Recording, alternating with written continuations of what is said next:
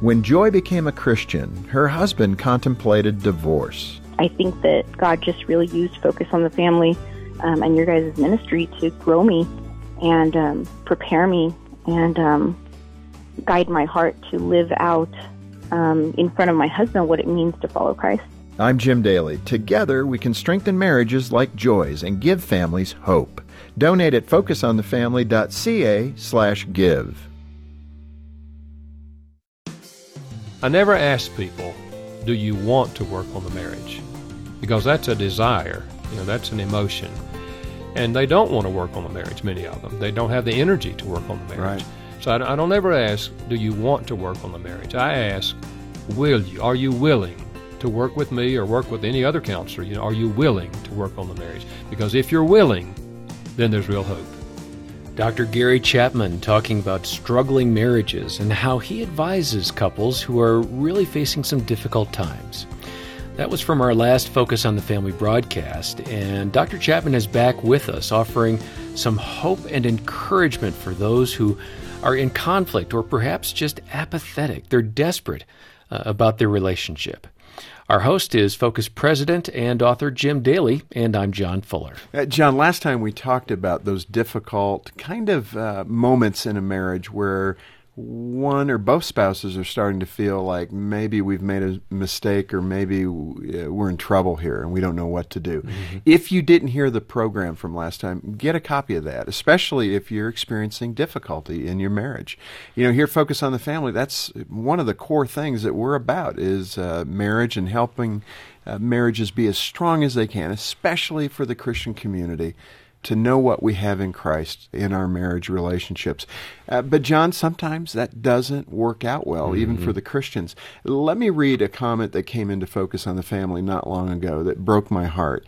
This woman wrote in and said, "My husband of 16 years walked out of our house a month ago and told me he is in love with another woman he met on an online dating service." This is something that is coming more and more often into Focus on the Family, these kind of difficulties where the marriages are just breaking up. Here's another one. "My husband did not share with me what was going on in his life. He basically lived his life, and I lived mine. I didn't like it, but I didn't know what to do about it. One day, he came home and told me he was leaving. I couldn't believe it. I had no idea that it was that bad." Dr. Chapman, welcome back to Focus on the Family. And when you hear these comments, this isn't new territory for you either. These are the kind of things that you deal with day in and day out. You're right, Jim. And I would say this. When a man comes home and says to his wife, "I don't love you anymore," or "I'm moving out," 99% of the time, he is already involved with someone else. Mm-hmm. And he may never have said anything about it. She may be totally unaware of it. But most men don't move out unless they are at least emotionally involved with someone else. Mm. And it is devastating to the wife. Or if it's the wife who's moving out, it's devastating to the husband. Now, many wives move out when they're not involved with someone else. They move out because the pressure is so strong. It's been so painful to them that they're moving out to get breathing room from the pressure that survival that they've been living under. But for men, most of them are not moving out unless they're already involved with someone else. Mm. Well, you're hearing from the heart and wisdom and experience of a very trusted pastor, counselor, speaker, author, and favorite guest here at Focus on the Family, Dr. Gary Chapman. And we're talking about what to do when you think it's over. And much of the advice you'll hear today comes from his book, One More Try, What to Do When Your Marriage is Falling Apart. Gary, of course, welcome back. But one of the most common reasons, you've just given it there, is that affair. Talk about what happens when an affair takes place. What is going on typically? What is the pain being felt by both spouses? Yeah. And what needs to be done? Well, most of the time, an affair is preceded by an empty relationship. So they're filling a void. Yes. So that one of them meets someone else. They get what I call the tingles, which leads them to what we typically call falling in love. And so they have now these euphoric feelings with this new person. and the marriage has just been painful or adversarial. So they're comparing a new relationship with the reality of the pain they've been in. And they often will feel like, I've found my soulmate this time. It's going to be wonderful this time. Because it's like the tingles they got the first time. Yes, absolutely. In terms of reconciliation, which is always the biblical ideal, no matter what's happened in a marriage, the biblical pattern is to seek reconciliation. But there can be no reconciliation until a person who has an affair is willing to break off that affair and re-engage in the relationship. And a spouse should never simply accept the fact that their spouse is involved with someone else and remain in the marriage as though everything's all right, because that's living a lie. Everything's not all right. They have violated the covenant that was made. And so we shouldn't try to cover up for them. We shouldn't try to accept it. We should confront them with it, let them know that if this is their choice, if this is what they ultimately decide to do, then the marriage has to be over. Can I ask you a question? I've never asked this question. Why do you think God, although the Scripture's clear, He hates divorce, and He, I believe, applauds and smiles, even in the case of infidelity, when a couple can reconcile and come back together? I think He appreciates and loves that couple for that hard work. But why do you think He does make an exception there in Scripture to say, for this reason, divorce is allowable when it comes to an affair? I think, Jim, because the sexual part of the marriage relationship is so much at the heart of our relationship. It's not just a physical act. It involves the emotions, it involves the intellect, it's a social thing, it's a spiritual thing. It is a bonding experience. And I think God reserved it for marriage because it is designed to be that, a bonding experience. And when they break the bond and have that kind of intimacy with someone else, it is devastating. And the covenant has been broken because we made a covenant that we would keep ourselves for each other. People ask me, what do you do if they're already involved in an affair? There's only one right thing to do with an affair. You break it off. And I don't propose that that's easy to do. It's not easy to break off an affair because you feel so euphoric in that new relationship. But, Jim, I've never met a man or woman who ever regretted doing right. But they're in my office and other counselors' offices every week who did wrong 5 years ago, got involved with someone else, left their spouse. Now, in this second or third marriage, they're coming in to get help because now they're having problems. Gary, I want to go back for a minute about the person who is in that lie, living the lie of the affair. We talked about the tingles. That sounds like immaturity, if I can be that blunt. It sounds like they're living in perpetual romance, and they just want to be there. It's not the real world. It's not where marriage is developed and relationship is forged and lifelong commitment is made. And, you know, people have made mistakes, and I hear you clearly on that. But in our inability to mature as Christians and to understand that, in essence, are we just stunted in our growth? Is that why there's so many affairs going on in the Christian community and churches, pastors who are failing, is because we're not mature. We don't understand what marriage is really about. I think that's certainly a part of it, Jim. You know, this whole thing of happiness has pervaded our society so that so many people have the idea, and they've even said to me, well, I know what the Bible says, but I want to be happy. And I think God wants me to be happy. You know, and so they think this new relationship is going to make them happy, and happiness is more important than what God has said.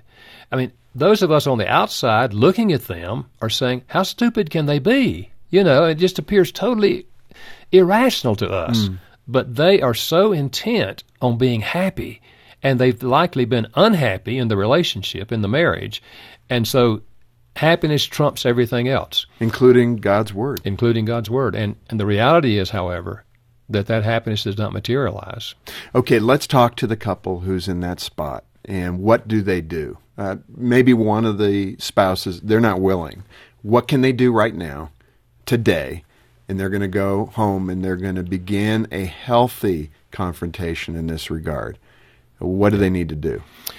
Well, I think if one is involved in a relationship outside the marriage and is still living at home in the marriage, the spouse needs to confront them I know what's going on. Here's what's going on. And if they deny, which typically that's the first response, they deny, oh, no, it's just a friendship, nothing really going on here, then you press the issue. You make sure you've got the facts straight. And when the facts are straight, you tell them, I know what's going on. Here's the evidence it's going on. Now they have a choice. They either move out or they break off the affair. And you have that line.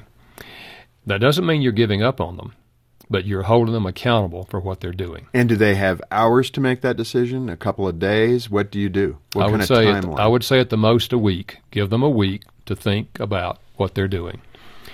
Then you pray for them. If they move out, you pray for them, that God will work in their hearts, that God will open their eyes.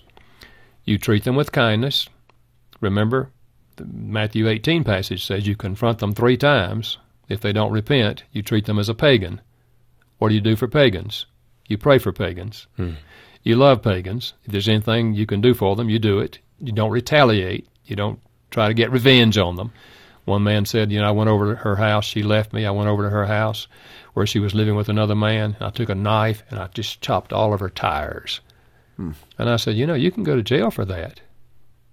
Retaliation's not the answer. It's returning good for evil. I remember the wife, Jim, who said to me, my husband left me and was living with another woman. It'd been about 3 months now. I'd been praying for him. And she said, one morning, God impressed on me that I should bake him a pie and take it over there and give it to him. And I said, God, if I bake a pie and take it over there, I'll throw it in his face. And she said, I wrestled with it for 3 or 4 days, and God just kept telling me that's what I needed to do. She said, I baked the pie. I took it to his apartment. He came to the door, and I said, I was praying the other day, and God impressed on me that I should bring you a pie. And he said, well, that's very nice. He opened the door and took the pie, turned and closed the door in her face. She said, but Gary, that was the first step in our 2-year process of reconciliation. It started there. Started there. She said, I hate to think what would have happened if I hadn't baked the pie. No, that's amazing. This Focus on the Family broadcast will continue in just a moment. Focus on the Family Canada's Hope Restored Marriage Intensive program is a proven program designed to save couples from the brink of divorce. For over 15 years, Hope Restored Marriage Intensives have helped more than 4,500 couples, and over 80% of those surveyed are still together 2 years after attending. If you or someone you know is facing a crisis in their marriage, please call Focus on the Family Canada today at 1-833-999-HOPE or visit hoperestoredcanada.ca to find out more. Financial Moments with Tom Copeland. In 1 Timothy chapter 6, Paul warns, people who want to get rich fall into temptation and a trap and into many foolish and harmful desires that plunge men into ruin and destruction. For the love of money, Paul said, is a root of all kinds of evil. Some people eager for money have wandered from the faith and pierced themselves with many griefs. Note that even Christians can have a problem with the love of money, and it is the love of money that is a root of all kinds of evil. It's not money in and of itself. Worldly attitudes such as covetousness, selfishness, greed, pride, envy will often reflect the love of money in an individual. In the next verse, Paul instructs us, but you, O man, O God, flee from all this. Pursue righteousness, godliness, faith, love, endurance, and gentleness. The pursuit of godly characteristics such as righteousness, godliness, faith, love, endurance, and gentleness will result in rewards in heaven and help you to avoid the love of money. Thanks for listening to Focus on the Family. Let's resume now with the balance of today's programming.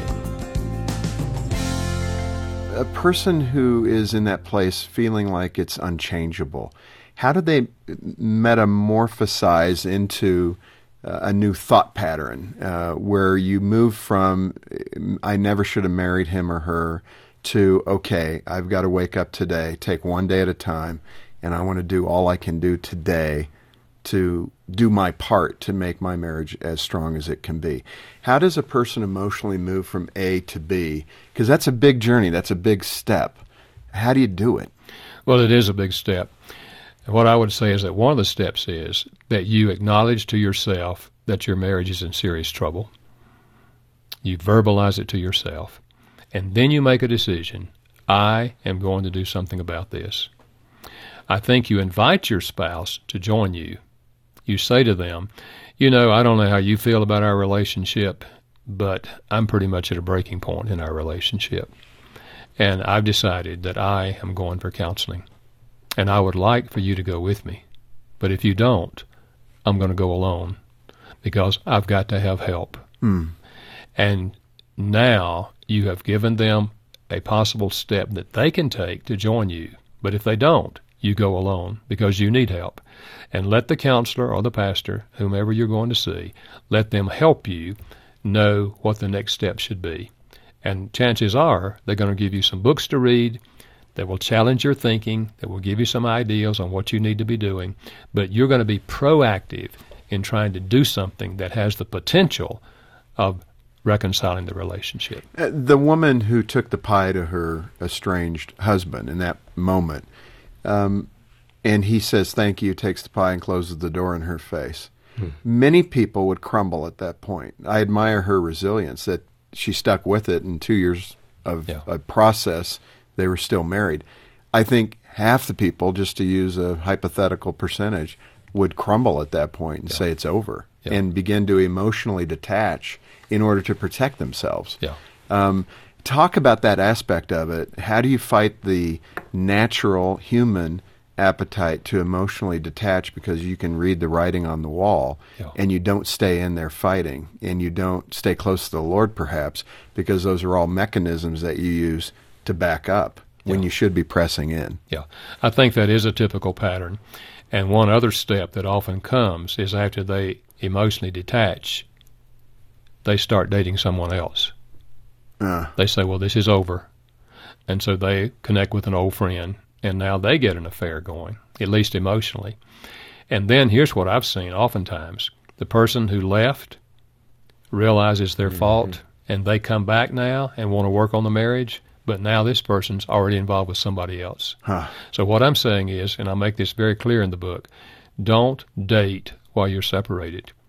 You're going to work at reconciliation. I say give yourself at least a year to work on reconciliation. Now, obviously, if your spouse chooses divorce and the divorce comes and they remarry, then there's no hope for reconciliation. But until they remarry, there's always hope for reconciliation, and we must keep walking that road.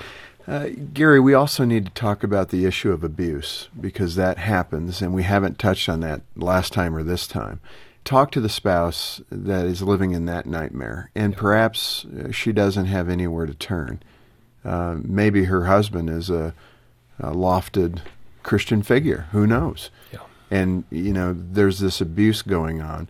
What does she do to begin to bring reality into the relationship? Well, often, Jim, when a spouse comes, and it's usually the wife who's being abused, not always, but almost always, many times she's put up with abuse for such a long time that she's come almost to accept it as the norm. But then she gets to the place where she realizes this is way out of line, and she wants to do something. She doesn't exactly know what to do, and she may not have the emotional energy to do it by that time, and she may feel like, I don't have the finances to leave him. She's feeling trapped. Yeah, she feels trapped, so she stays in it until eventually, something worse happens, and so many times it's homicide. So what I would say to that person, first of all about abuse, in a young marriage, the first time there's an abuse, that's the time you go for counseling. The first time he slaps you, you say to him, that's not appropriate. I will not be a part of this. I'm going to go see a counselor. I hope you'll go with me. Otherwise, I'm not going to put up with this. Early on is the time to really confront it, but most of the time, it's a long time into the abuse before we confront it. But at any rate, when we do come to confront, we go for counseling, and we let someone help us take those steps of tough love to say, it's not loving for me to stay here and let this person abuse me like this, because it's not good for them, it's not good for me, and if they're children, it's certainly not good for the children to see this. So I'm going to take an act of tough love, and with God's help and the help of a counselor or a pastor, I'm going to confront it. I'm not going to stay here in this situation. Gary, that's really helpful advice. And, again, that can be a first step. Someone who's in that situation, call us. Focus on the Families here. That can be a good first call to make, and we will be able to give you some advice on what second and third steps you might consider taking. Let me ask you about shame. Shame seems to hold so many people back, especially in the Christian community again, especially related to our marriages. When things aren't working out well, we look at what others appear to be around us, and they look happy, and they look like it's working for them. And we sit in the pew on Sunday, and we wonder in our own heart, quietly, why are we not as happy as what they appear to be? Talk about the power of shame and the reason you need to fight that in order to get the help you need. Yeah. Well, Jim, it's unfortunate that in some churches, maybe many churches, people put up a front when they're with other Christians, because the Christian life is designed to be an honest life, an open life. And that's what the church is all about. It's not putting up a front. It's being real with each other. And I encourage people not just to be involved in attending church, a worship service, but be involved in the small groups in that church, whether it's Bible fellowship or Sunday school or home groups or whatever term they use. Get involved in a small group where you can share your life with each other. That's the heart of what the church is all about. It's being honest and open with each other so that you can help and pray for each other. And don't feel that you have to put up a front. You can be honest and open with fellow Christians. And if it doesn't work with one group, then get in another group because there are loving Christian people out there that can help you. Hey, Gary, we also have to talk about the incredible, perhaps the most important aspect that we haven't dealt with directly, and that is our personal relationship with Christ. Yeah. And, where we're at in that whole situation with the Lord and our walk with the Lord, as we call it as Christians. How do we stay focused on Him in the midst of this kind of pain, not get angry with Him? Yeah. So often we human beings, again, we can turn our anger toward God. Why did you let me marry this guy? Yeah. I mean, people will speak those things, Yeah. and it's good to be honest with God if Yeah. that's what you're feeling in your heart. But talk about that. How do we draw closer to God in a moment when we may be really angry with Him? Well, I do think that's an important aspect, and I deal with that in the book because I think a relationship with God is going to affect everything else we do. For example, we're never going to be able to love an unlovely person without the help of God. But with God's love, we can love a spouse who's not treating us well. The whole concept of God's love is that it's unconditional. You don't have to be good for God to love you. It's unconditional. And that's the pattern for us. We love our spouse unconditionally. Doesn't matter what they do, whether they're meeting our need or not meeting our needs. With God's help, we can love them. And in that context, in loving them, we stimulate something inside of them that they're more likely to respond to us. What about the spouse that's feeling that it's only conditional, that if I do X, Y, and Z, whatever that might be, then I get His love. Yeah. But if I don't behave this way, He doesn't show me that love. Yeah. I think at the core, it's very difficult for human beings to show unconditional love, even Christians. Yeah. How do we really get there? And if we're missing it in our relationship, how do we recalibrate so that our spouse can feel unconditional love? Well, I think conditional love is not love at all. It's manipulation. If I do this, this, and this, then they'll do this, this, and this for me. That's manipulation. Teenagers often manipulate parents that way, especially if they know the love language. They say, if you know my love language, if you love me, you'd buy me this. They try to manipulate you, You've probably gotten a few letters like that. Well, spouses can do the same thing, and it's manipulation. It's not love. Love is looking out for the interest of the other person. And you're right. It's not natural. What's natural is to love the people who love us, be kind to the people who are kind to us. But with God's help, we can show unconditional love to our children, to our spouse, and to other people. And in so doing, we're being an instrument of God to touch their hearts. And, showing that kind of love is so hard, Gary, but it's important. Today, you've really given us some help and hope for that marriage that feels dead, due to an affair or a situation of abuse, whatever it might be. And Gary, you've reminded us that through God's help, there is hope for marriages. And I would add, obviously, through leaning into Christ for that help and that hope. That's the key. And your book, One More Try, really gives couples a step-by-step guide on how to restore their marriage. I so appreciate, Gary, you being with us. Thank you. Well, thank you, Jim. That's my hope, that this book will help people gain hope when they're at the point of giving up. Dr. Gary Chapman on today's episode of Focus on the Family, and you can get a copy of his great book, One More Try, at focusonthefamily.ca. John, today's program has highlighted what we seek to do each and every day here at Focus on the Family, and that's to come alongside hurting marriages, hurting families, and give them hope and healing in Christ. We do that through a number of resources and through the caring Christian counselors we have on staff right here. We're able to help you whether you're struggling or if you just need some creative ideas on how to strengthen your marriage and get out of that rut. For those who are facing bigger challenges in your marriage, let me point you toward our Hope Restored Marriage Intensives. This is marriage counseling for couples who are facing an extreme crisis in their marriage and who may even feel that they're headed for divorce. And it's successful. We check in with our couples periodically, and in our 2-year follow-up, we have learned that 81% of those couples 2 years later are doing better and still married. In fact, one couple who attended shared this note with us. They wrote, "We attended the week-long intensive last August. At the time, we were skeptical that anything could help our situation." John, how many couples are living in that place today? I think far too many, and it seems like they're at that point where it's over. When this person went on to write, "We were already separated and divorce papers had been served. It was our last-ditch effort. We attended every day, but we were nervous about what you were going to ask of us. And after each day, we would sit and talk and pray that the Lord would give us guidance. After a week of talking for hours about our marriage and our relationship, we decided to drop the divorce, and last Christmas, we celebrated 26 years together. Thanks to you. We believe in miracles." Oh, my, what a story. That's tremendous. I love that we're part of the Lord's work through efforts like Hope Restored, John. And to you, our friends who give to Focus on the Family Canada, through your prayers and financial support, you're part of it too.